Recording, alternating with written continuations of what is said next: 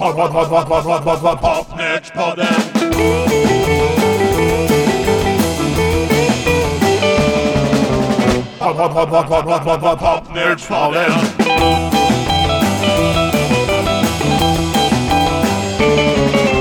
Popnördspodden. Ja men hejsan Ulf, ska vi fortsätta vår resa här igenom Sverige och kanske framförallt i Stockholm nu? Ja, idag är det tredje besöket i Stockholm. Och i förra programmet så pratade vi ju en del om The Case och alla kopplingar de hade till Maskot. Så då tänkte jag, ska vi inte köra Maskot i det här programmet då? Det kan ju vara trevligt. Ja men det var ju toppband, de gjorde ju egna låtar också i hög utsträckning, precis som Tages gjorde. Och Beatles var en grupp som de tror jag gillar ganska mycket. Kanske fanns en viss influens där, men det fanns det hos många. Men en sak om Maskot som kanske inte alla vet, det är att de var igång lite tidigare och med en annan sättning än vad som brukar nämnas om dem. Ja, du tänker på när Henkan var med? Just det. Anders Henkan Henriksson startade ju det här bandet ihop med Gunnar Idring och de två spelar gitarrer. Jaha, ja, man tänker på Henkan som keyboardist. De hade en keyboardist och han hette Lars Udsell. Och sen dessutom hade de en trumpetare som hette Peter Forsblad, en sångerska som hette Cecilia Ek och sen var det då Anders Forslund på bas och Kjell Jeppsson på trummor. Detta var 1961 och då hette de The Strangers. Men det var ett namn som många andra också hade så att de fick byta rätt snart och då blev de Maskots. Vet du förresten att redan 1962 så var Maskots ute och spela i folkparkerna på sommaren? Då måste de ju ha kompat någon artist, va? Ja, det stämmer. De kompade Håkan Sterner som då kallade sig för Rockflugan. Jaha, så ännu 62 så var han alltså Rockflugan. Ja, jag har faktiskt frågat Håkan och då sa han att ibland kunde det även stå Twistflugan i annonserna. Men oftast var det fortfarande Rockflugan. Och sen dessutom så kompade de Burken. Så de körde ihop Rockflugan, Burken och Maskots. Ja, det låter ju som en trevlig föreställning. Men då så hade trumpetaren försvunnit. Sångerskan Cecilia var också borta. De hade tänkt så här att ska vi vara ett gitarrband eller ska vi skaffa en Hammondorgel? Det gick de att fundera på. Och då så kom vi på det att Hammondorgel, den är jättetung att bära. Och dyr. Exakt. Så att då fick liksom Lars Udsell lämna orkestern. Det var enklare att vara ett gitarrband. Man måste ju tänka praktiskt också. Ja, och sen var det så att alla medlemmarna utom trummisen Kjell Jeppsson, de gick på Adolf Fredriks musikskola i Stockholm. Det gjorde att de var duktiga musikanter. Och ja, de hade i alla fall fått lära sig teori så de kunde förklara vad de gjorde, förhoppningsvis. Efter den här turnén i folkparkerna så fick de en annan tjej som sjöng och det var Kay Svanerud som ju då vi spelade förra veckan i Case.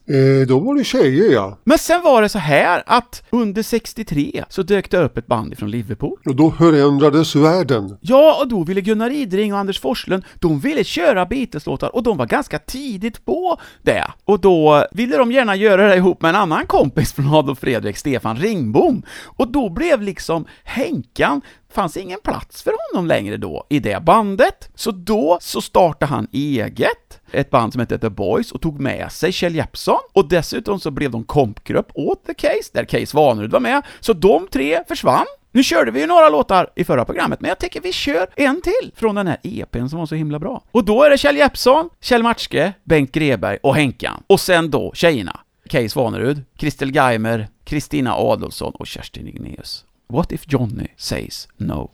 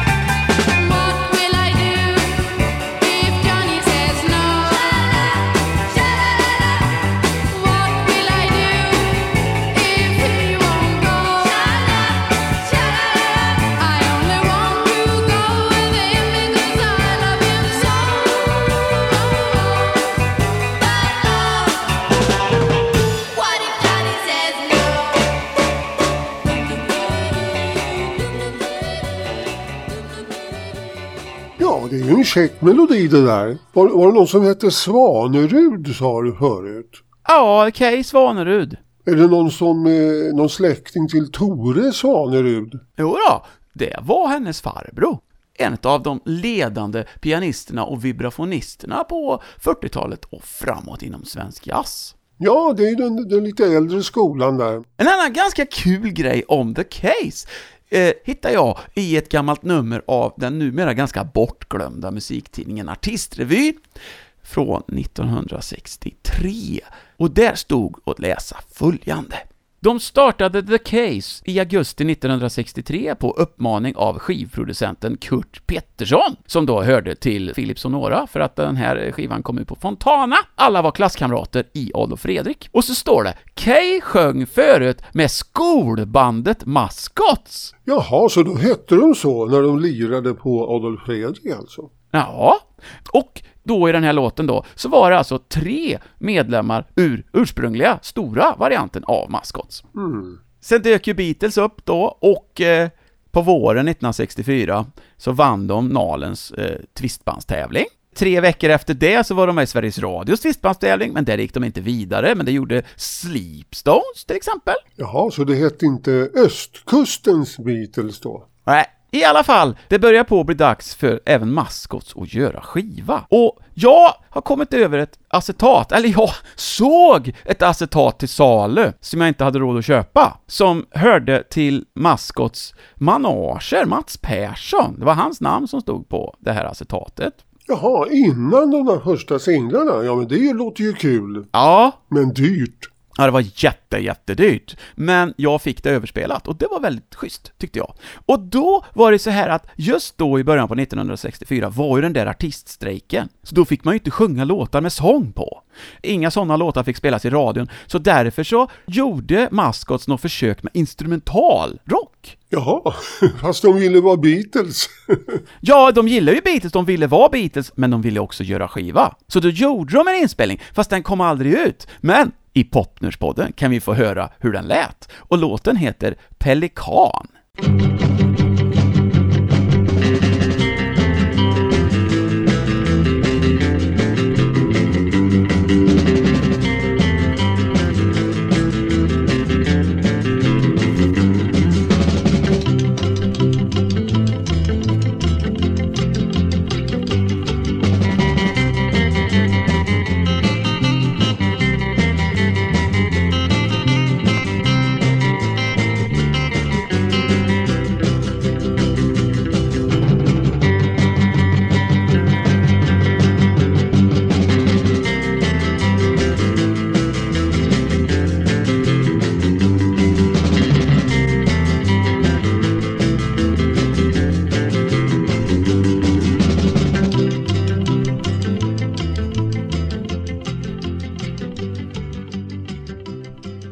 Ja, det låter ju som ett komp bara som skulle behöva en sångmelodi. Ja, kanske. Men vet ju inte jag om det var så de hade tänkt, men det fanns inte det. Men däremot så fanns det en låt till då på det här acetatet. Det var väl ett av deras första försök då till att göra en Beatles-inspirerad låt. För nu var det ju Mascots 4 personer. Det var Gunnar Idring, det var Stefan Ringbom, Anders Forslund och så Boffe Adolfsson på trummor. För de hade faktiskt haft en annan trummis emellan Kjell Jeppsson och Boffe. Han hette Janne Persson. Och dessutom då, som vi även sa i förra programmet, så var ju alltså Boffe hans syrra med i The Case också. Det var ju det jag tänkte när någon hette Adolfsson där, ja. Den här låten då är någonting som aldrig Mascots gav ut på skiva sen heller. Så vi provar väl att spela den med då. Det är alltså ett tidigt försök till att vara lite Beatles-aktiga. Och låten heter Thanks to You. Thanks to you. Well, I feel like I do. Thanks to you. I don't feel so blue. Thanks to you. Well, I've changed my mind. You're my kind and I really like you. Well, my heart's no more sad. And I'll never be back. Well, I held you that night. Oh, so tight and I couldn't take back.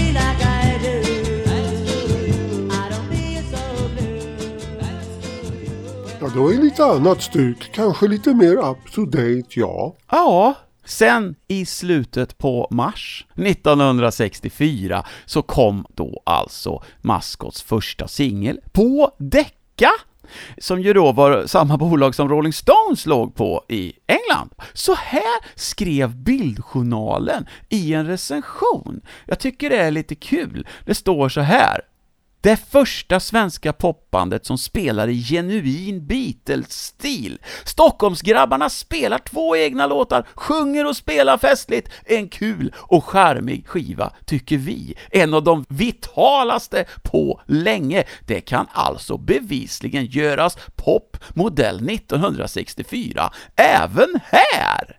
Ja, det var ju en bra singel. I like my bike, ooh. I like my bike, ooh. I like my bike, ooh. I like my bike, I dig it the most, you know. It's true that I do, for I'll never let myself go. Oh, I like my bike, yeah, I like my bike, oh, I like my bike, oh, I like my bike. It's fine, yeah, it's fine, it's a blue bike, I've got my friend. Okay, please make way, and I ride on my bike till the end. Oh, I like my bike, yeah, I like my bike, oh, I like my bike, oh, I like my bike. I had a friend, his name was Bill. It came to an end 'cause he stood still, and I rode away on my bike one day. But why should I care?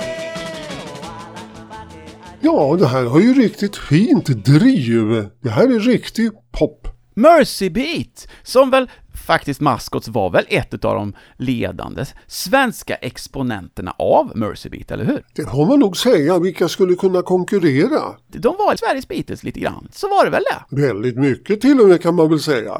Mer än västkustens Beatles kanske. Tages var ju inte riktigt så Beatlesiga som Maskots var. Och vet du, när de testade den här i april 64 på 30 test, så vann de!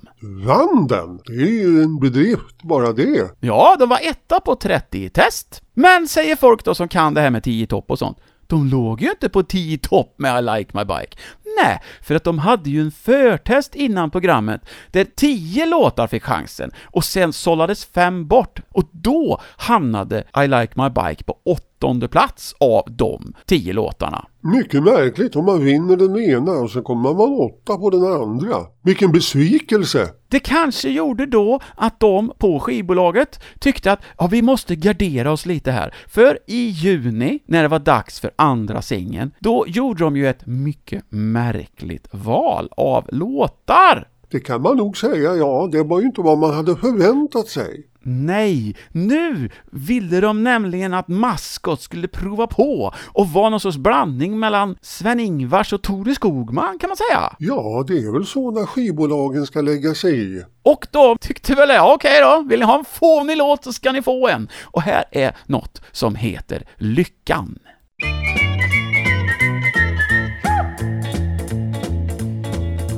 Vi gick genom hagarna när vi skulle gå hem. Och där såg vi kossor som var 4 eller 5. Där var Rosa, där var Maja, där var Teofil. Prosten var så glad så att han lekte krokodil.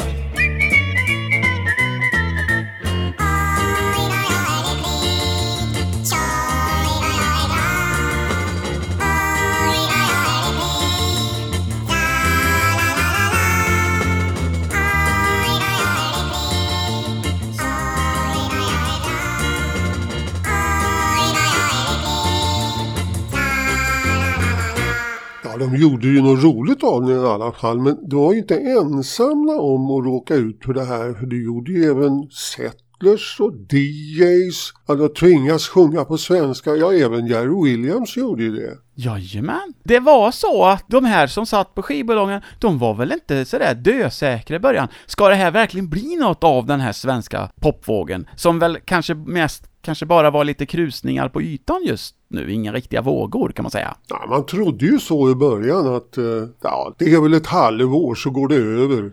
Den blev faktiskt ganska bra placerad på 30 test, 8:e plats, men då blev den 9 i förtesten, så att den kom heller inte med. Ännu en nit. Emellan då så hade faktiskt B-sidan till I Like My Bike varit med i sommartoppen, men då hamnade den på 15:e och sista plats. Sen var det här också då att Maskots hade ju varit ute och spelat redan 62, så de hade ju lite med sig av en tidigare era också. Så nu ska jag spela några låtar som inte kom ut. Jag satte ihop 2 stycken liveinspelningar från 1964 där de gör 50-tals klassiker, och nu gör de dem ungefär som de svenska rockgubbarna gjorde. De gör det på sin bästa cowboy-engelska.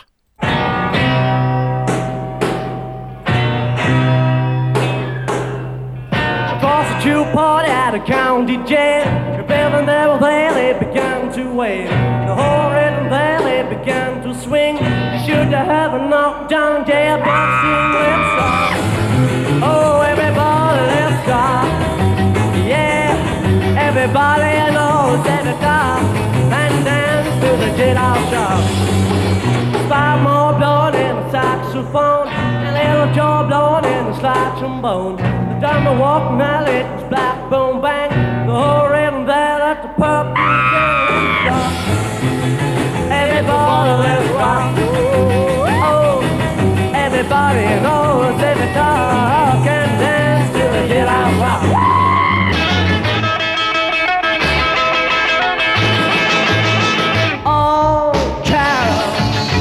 Take a heart away. I'm gonna let her dance if I take your life away.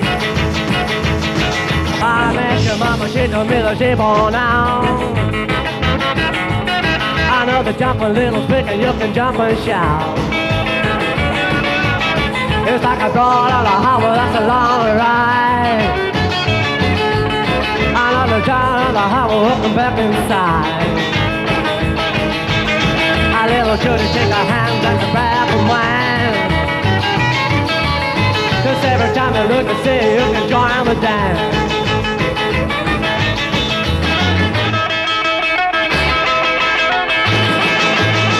Oh, Carol, don't ever take a heart away. I'm gonna let her dance if I take your life away.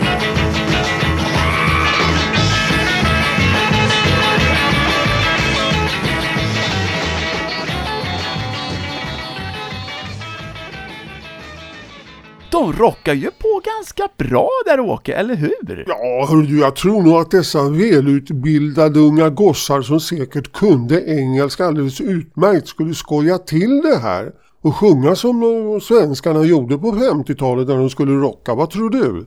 Jag tror kanske inte det, för att det är ju lite ord här och var som är rätt. Jag tror helt enkelt att de inte hörde riktigt vad det var de sa på inspelningarna, men jag vet inte. Men det är ju liksom, vissa ord här och var är ju rätt. Någonstans i någon mening är det någonting som påminner om det som är. Eller också ville de vara så där extremt tidstypiska så att de gjorde det så. Vi vet inte. Vi får fråga dem själva. Coolt i alla fall att de körde Jailhouse Rock och Carol, lite Elvis och Chuck Berry där. Till slut, när det var dags för 3:e singeln, då hamnar de på 10 i topp. Äntligen! Och det var med den här.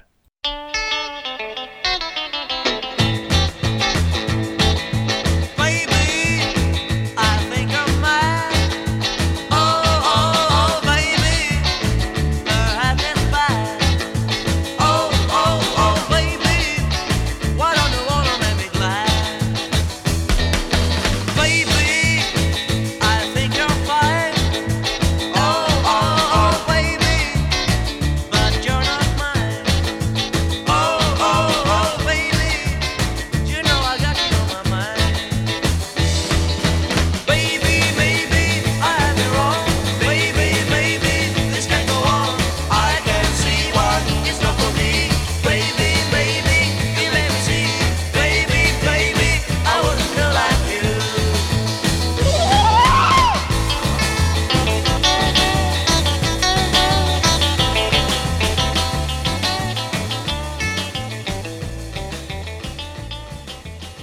En klämmigare låt det där. Och de hade skinnkepsar på den här tiden också, kommer jag ihåg. Det skulle man ju ha, för det hade ju John Lennon. Fast han hade lite tuffare keps. Man fick ta det som fanns i Vasastan eller var de nu gick och leta någonstans. Jag är övertygad om att de hade slamkrypare i alla fall. Så varje modern ung man hade.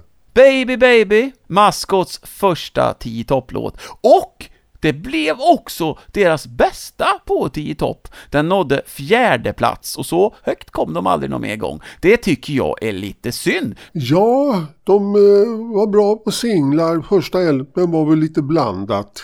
Men singlarna, de var fina. Men det är klart, det berodde väl på då att de spelade in ganska mycket låtar. Så de kunde rata dem som inte kanske dög, tyckte de då. Men nu har jag hittat en sån. Jag tycker nog att den är lite charmig den också. Och den är väldigt trevlig, för den hälsar till publiken. Den heter nämligen Hej, hej! Coming from the seasons, hey beach girl, hey hey. Coming from the seasons, hey beach girl, hey hey. Coming from the seasons, hey beach girl, hey to you. I met you on the beach, I saw you strolling in the sand. We had a great deal of fun all the day. I met you on the beach, and since I held your little hand, we could have had much more fun if you'd stayed. I'm coming from the seaside saying, oh what a girl. I'm coming from the seaside telling all the world. I'm coming from the seaside meeting you in crying beach girl, hey. Coming from the seaside saying beach girl, hey hey. Coming from the seaside saying beach girl, hey hey. Coming from the seaside saying beach girl, hey to you. I met you on the beach, I saw you strolling in the sand. We had a great deal of fun all the day. Ja, de höll ju en hög kvalitet när de kunde rata lite låtar kors och tvärs. Ja, du nämnde ju första LP:n. Den här låten skulle ju mycket väl kunna ha varit med där. Ja, istället för Walking with my angel. Absolut, så tycker jag. Men 65, det året blev ju väldigt, väldigt bra för Maskots. För de fick ju upp 3 låtar till på 10-topp. Och eftersom vi då erbjuder en så fin service här i Popnördspodden, så får ni nu alla de 3.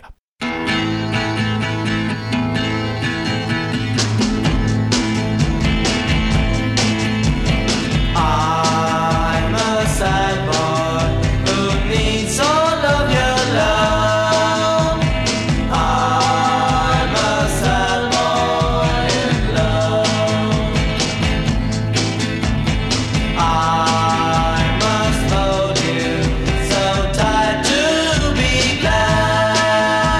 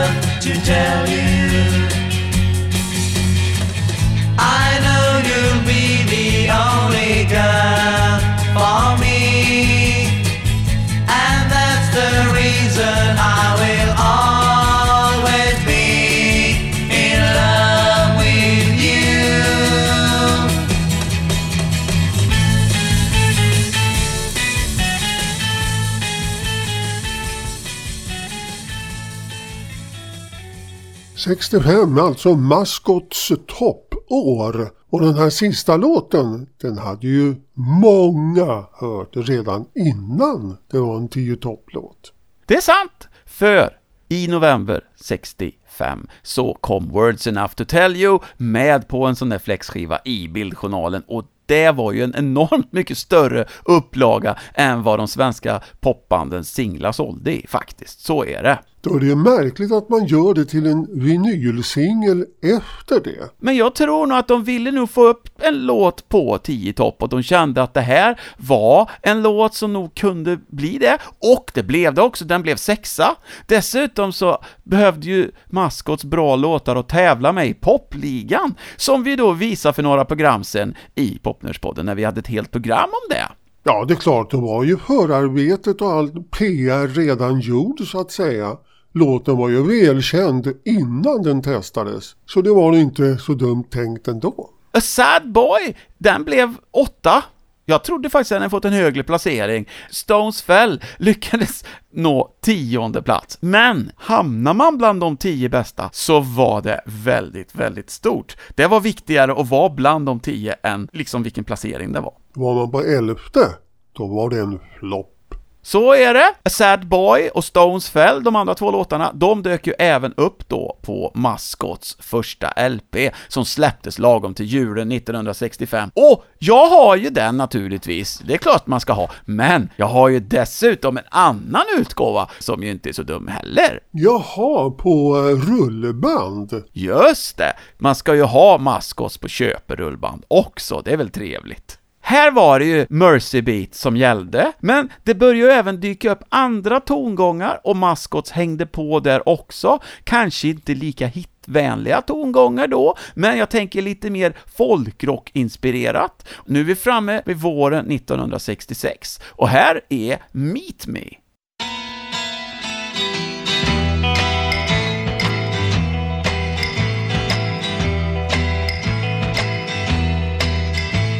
I'm all confused, was so wrong about you, girl. I'm still not used to you who turn my world to well. You will give me everything you ever have, and you will meet me again. Yeah. Well, I wonder what has changed your mind to me. I thought I had seen all there were to see. Oh, baby, tell me it's all true. If it's alright, you do meet me tonight. Meet me tonight. Oh, yeah. I'm all confused, was so wrong about you, girl. I'm still not used to you who turn my world to well. You will give me everything you ever have, and you will meet me again. You will meet me again. Ja, så du tänker så här att Maskots, de var lite mer inne på Donovan nu och folksångarna än Beatles. Ja, men alltså Beatles hade ju Help-LPn som var lite sån den också ju. Ja, det stämmer. Det var väl en sån våg som kom där, och det är väl klart Bob Dylan var het, Birds hade haft sina hits. Ja, de hängde med. Sen så kom det en singel, den blev uppmärksammad i pressen som att det här är kanske den bästa svenska popsingeln hittills. Och så blev det liksom ingenting av den. Den lyckades hamna på 15:e plats på Sommartoppen. Vad de gjorde nu i Maskots var att de lät trumslagaren stiga fram och fronta. Det tycker jag är en mycket bra idé.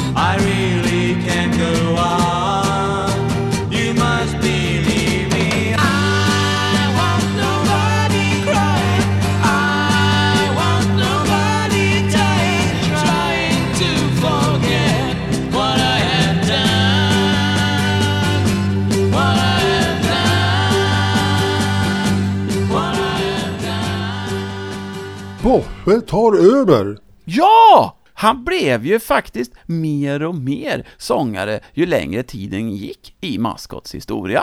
Han har ju en speciell röst och han känner ju igen honom. Ja, det är ju viktigt det här med att ha en särpräglad röst som liksom sticker ut lite grann. Och det gjorde Boffes röst, eller hur? Ja, en identitet är ju väldigt mycket viktigare än att man så att säga bara är duktig på någonting, va?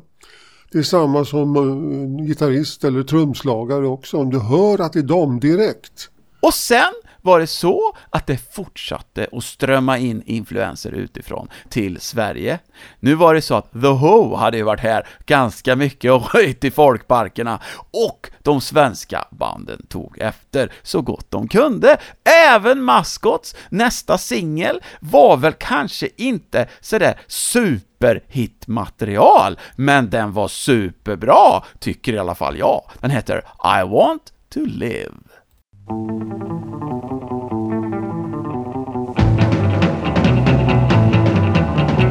Take a look around this land. Can't concern with any man. We're holes in a piece of paper. I want to live. Please help me, operator.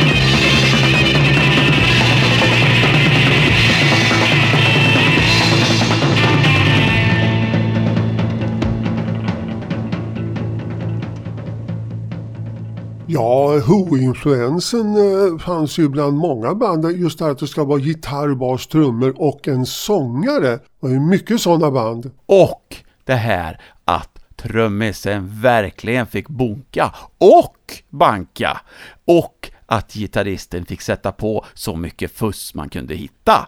Det är trevligt. I sin Marshall-stapel. Det var väl kanske inte de väldigt unga flickorna som röstade på 30 i test och på 10 tops favoritmusik, så där de kanske tyckte att det var lite för farligt eller någonting. Ja, det var lite knepigt där ett tag kanske.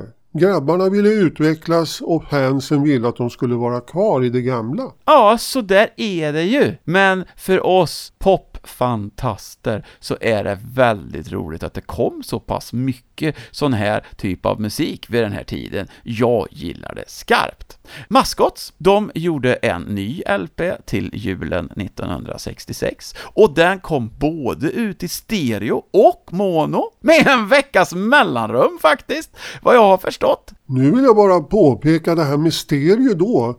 Det var ju inte så att man direkt hade en stereo i alla hem, utan vad man hade som liten gosse, det var ju en Philips plastgrammofon med högtalare i locket. Så hade jag också, så det är helt sant. Nej, det var inte många som hade stereo, men det var ju det här.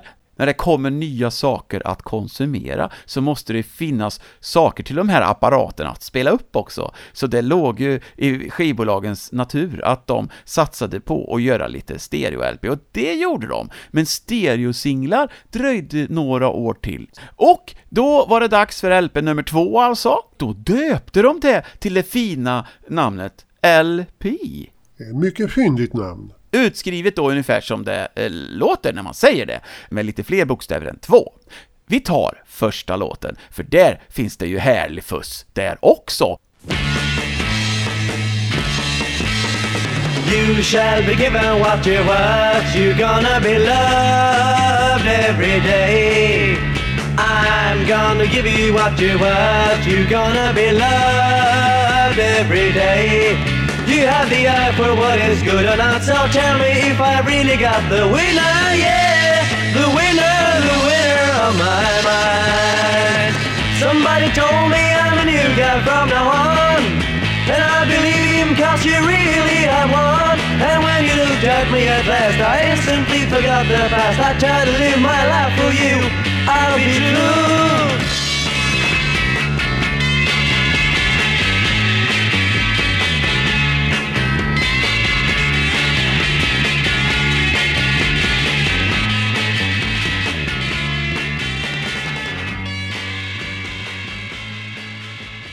The Winner! Alltså, jag tycker ju att Gunnar Idring är väldigt underskattad gitarrist. Han spelar ju himla bra på de här låtarna. Och sen var det så att han hade ju en brorsa också som också var popstjärna, Christer Idring. Han var ju den som startade All and the Anglers innan han hoppade av och ersattes av Klabbe. Okej. Sen var det dags igen då att släppa ut en singel till där de har varit ute i världen och samlat lite ljud. Det som senare kom att kallas för sampling. Och nu var det någon sorts maskin, en polkran som låter här och ger lite rytm åt den här låten. The Girl That You Are.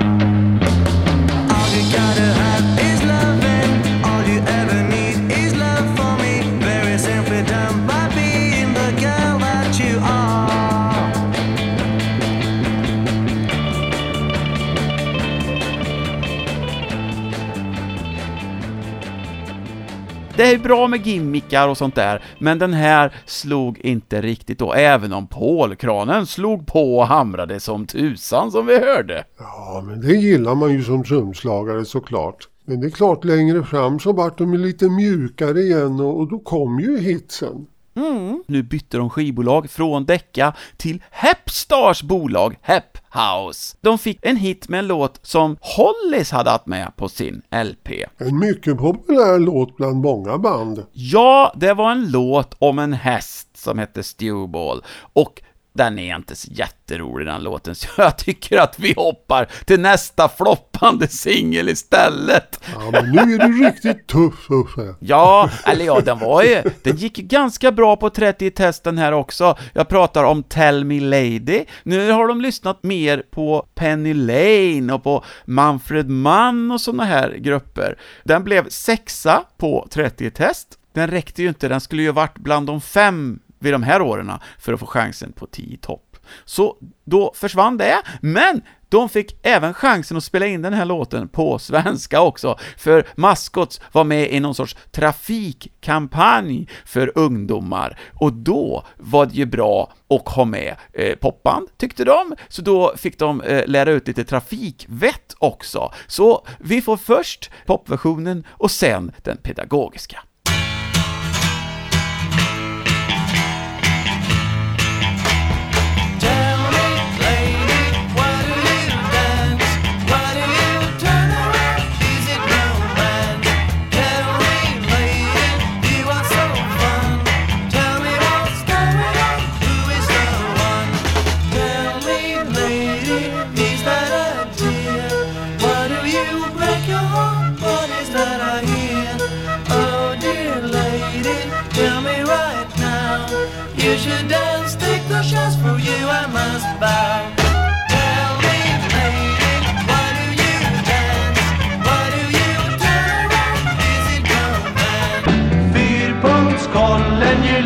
En chans. Vi borde kolla oss lite till mans. Sikten skyms av regnets kaskad. Då är det skönt att ha torkarblad. Spegel på vägen där. Speglar trafiken precis precis som den är. Fyrpunktsbollen ger livet en chans. Vi borde kolla oss lite till mans.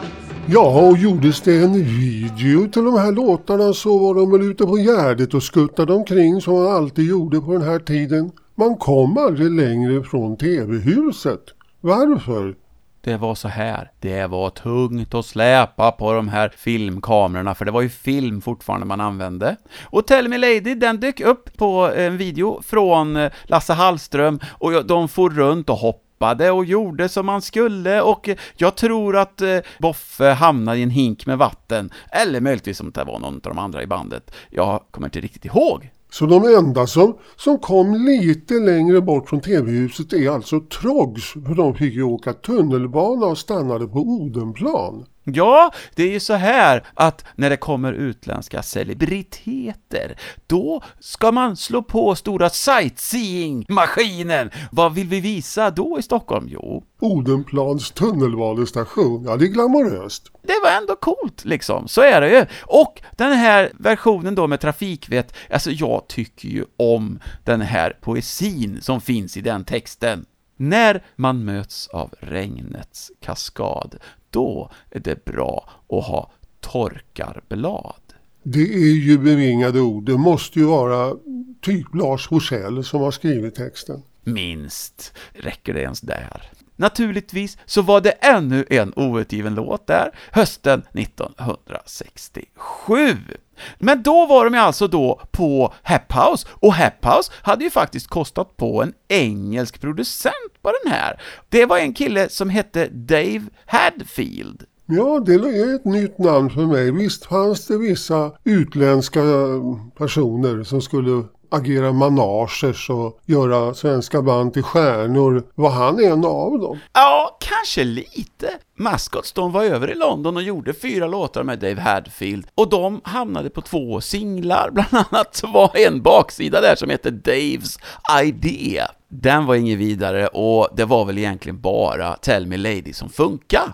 Och jag nämnde ju förut att den lät lite Manfred Mann, och det är inte så konstigt då, för att Dave Hadfield, han producerade senare Manfred Mann Sharp the 3 och även den första LPn med Manfred Manns Earth Band. Men något mer samarbete med Mascots blev det inte, eftersom Hep House kom på obestånd, och då så fortsatte Mascots till Polydor där de släppte singeln I Had a Ship.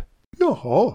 Det var ju en låt från en film med Sven-Bertil Taube och Grynet Molvig som heter Het snö.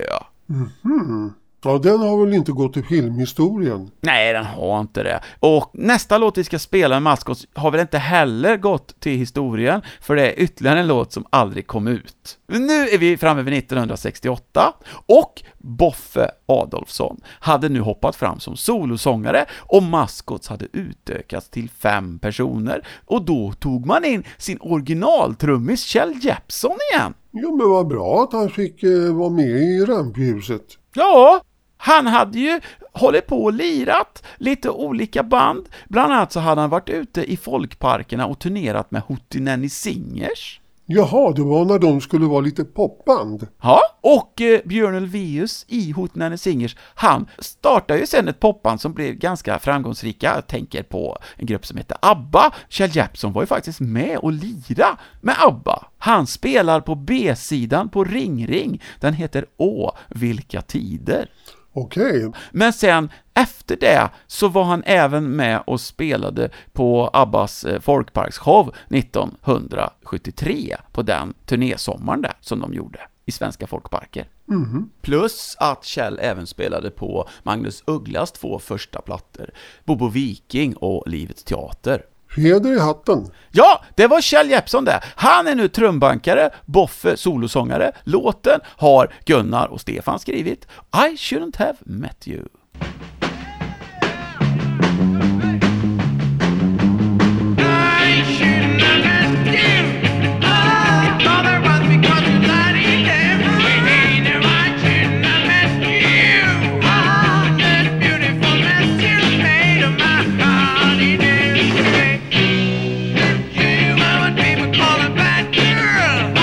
Before you, I didn't know what to make.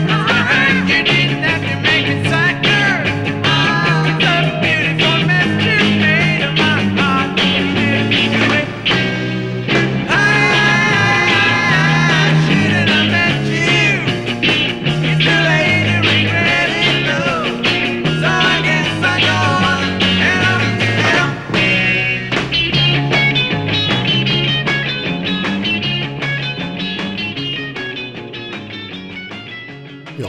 ju en välkänd låt för mig eftersom vi har den ju i husbandets repertoar. Ja, Karl-Eivar Sekt var ju ganska tidigt ute med att vi skulle göra covers på outgiven svensk 60-talspop. Det var ju kanske inte alla ägare av olika etablissemang som tyckte att det var ett väldigt publikdragande koncept, men vi tyckte att vi hade väldigt trevligt. Ja visst, låtarna du aldrig hört och inte kan minnas för 5 öre. Med Karl-Eivar Sekt. Just det!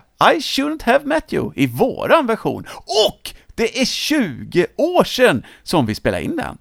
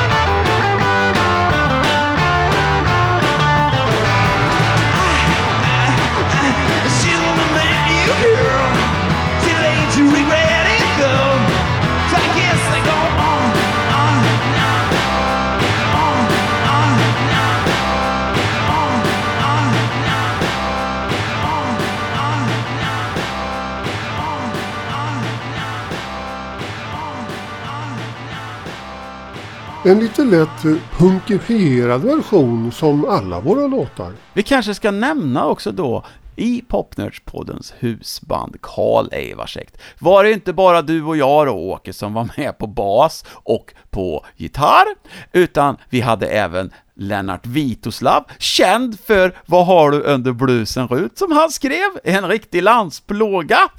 Han spelade gitarr och sjöng lite körer. Och sen hade vi Jesper Bergman, en fantombasist på orgel den här gången. Och allas vår Polle Norman, eller som vi kallar honom, Paul Lennon. Jajamän, det stämmer så bra. Ja, Maskots, de hamnar ju nu då helt plötsligt på Parlophone.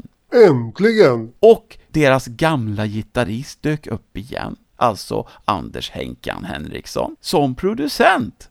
De fick ju nästan en hit med A-sidan. Den hette Maureen och gjordes i original av Paul Revere and the Raiders. Den hamnar på 15:e plats på T-top, det är väl så där. Men jag gillar B-sidan, en egen låt som låter ganska mycket Henkan. Den heter Baby You're So Wrong.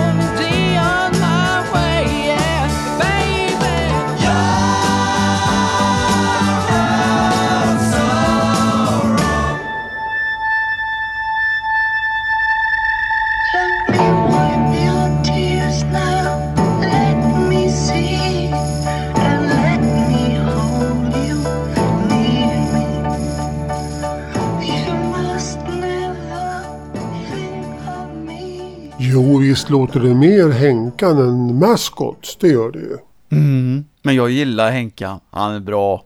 Ja, han är jättebra. Och maskots också. Men det är ju ändå en maskotsskiva. Ja, det är det. Men det här var ju B-sidan och då får man ju ta ut svängarna lite. Och det är det som vi popnördar gillar, att banden ibland vågade spela lite annorlunda på B-sidorna. Det är kul. B-sidan är alltid bäst. Ja, ofta kan det vara så. Sen var det här då, att den här singeln, Maureen och Baby You're So Wrong, den var den enda maskot som kom ut i USA på ABC Paramount. Det var inte dåligt. Nej, det var inte dåligt alls. Och det blev en megahit. Det törs jag väl inte säga att det blev, men den finns i alla fall och jag har ju då skaffat den. Det är kul att ha ju. Detta var 1968 och nu hade det inte kommit någon LP vare sig 67 eller 68 och det är ju himla synd och det kom faktiskt bara en singel 1969. I juni så var det dags för den sista, You're Never Gonna Find Me heter den singeln. Och det var väl inte jättemånga som hittade den heller för den sålde inte så där jättebra. Men det finns en fin låt på B-sidan som det ofta gör. Och det här var alltså Maskots 20:e singel nu om jag har räknat rätt. Och det finns ju ännu fler bra låtar som vi inte har spelat idag då. Men jag tycker det är roligt att visa några av dem som är lite mindre kända också. Absolut. Men nu väntade nya tider. Pop-eran var över nu. 10 Top togs över av helt andra låtar som Simon Says och Cinderella Rockefeller och ja, det var något helt annat som kom. Popgubbarna eller popgossarna hade vuxit upp. Och en ny generation tog över. Ja, och många band då, som till exempel Maskots, gick i bräschen för kan man säga. De började ju på att ta in lite allvarliga ämnen i texterna och så är det på den här sista B-sidan som vi ska spela. Nu hade ju Maskots börjat på samarbetat i olika teaterpjäser och så och bara några veckor efter den här skivan gavs ut så gjorde de sin sista spelning. Det var vid midsommar 1969. Och här är den sista B-sidan. A Life Like That.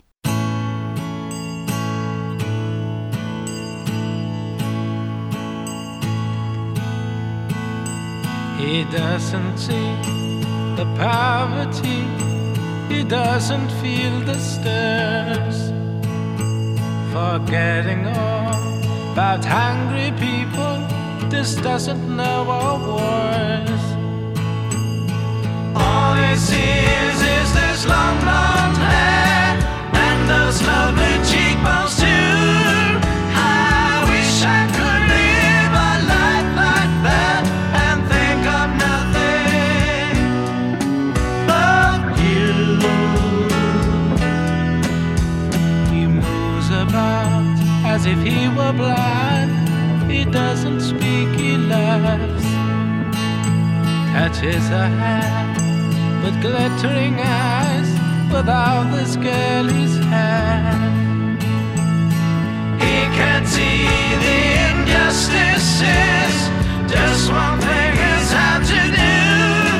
I wish I could live a life like that and think of nothing but you.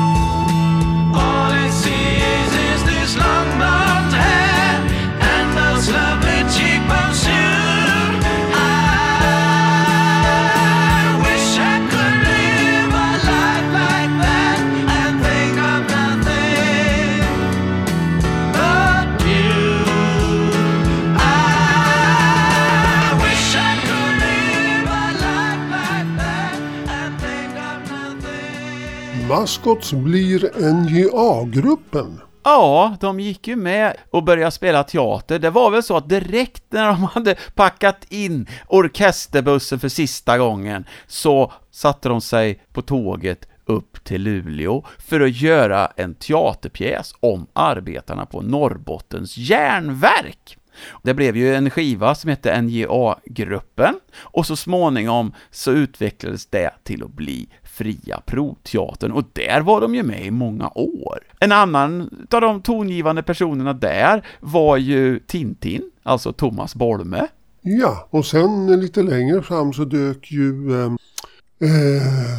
Ja, du tänker på basisten Anders Forslunds vidare öden. Ja, Forslund, ja. Där dyker ju han upp sen. Ja, han kom ju med i det här bandet FJK som hade lite hits på 80-90-talet. Och jag tror att om man frågar dem snällt så finns de nog ibland fortfarande också. Och där finns ju Jonasson med också. Från Mälaröarna, mina hemtrakter. Ja, han hade ju ett band där med ett väldigt konstigt namn, var det inte så? Hörde, hette de inte Okabalakonga Sekt, typ?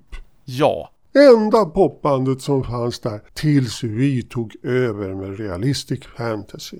Ja, det är viktigt med återväxt. Christer Jonasson hamnar ju sen då alltså i FJK med Anders och Mats Klingström. Och Anders Forslund hade ju även framgångar på Uppsala stadsteater med en föreställning om Ove Törnqvist. Och så vet jag att Stefan Ringbom, han blev lärare på Musikhögskolan. Och jag har ju till och med sett en återförening av Maskots när Nalen hade liksom kommit tillbaka till sin forna glans igen. Då var de där och lira som duo, Stefan Ringbom och Anders Forslund. Ja, men det påminner mig om att det gjorde jag också på 80-talets början. Det var så här FTS-fest. Tydligen hade de haft att göra med de som jobbar på FTS, alltså Föreningen Turnerande Sällskap. Så då lirar de där, alltså original, alltså de 4. Oha, det var ju dubbelt så bra som jag som bara såg 2. Men jag fick ju se Anders Forslund spela dragspel på Words Enough to Tell You. Det var också fint. Det kan vara en upplevelse det också. Ja, vet du om en sak, Åke? Nästa gång, då är det 90:e avsnittet av Popnördspodden. Det är väl lite coolt? Ja, det trodde man inte när man gjorde det första. Nej, men det är roligt med popmusik i alla fall. Det har vi alltid sagt. Och vi har väl inte så mycket mer att säga idag, eller vad säger du, Åke? Ska vi säga hej hej? Hej hej! Popnördspodden. Popnördspodden.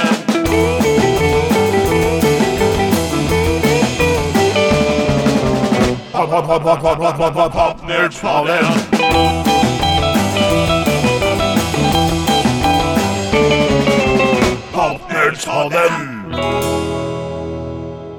Du har lyssnat på Popnördspodden, ett program med Ulf Henningsson och Åke Eriksson.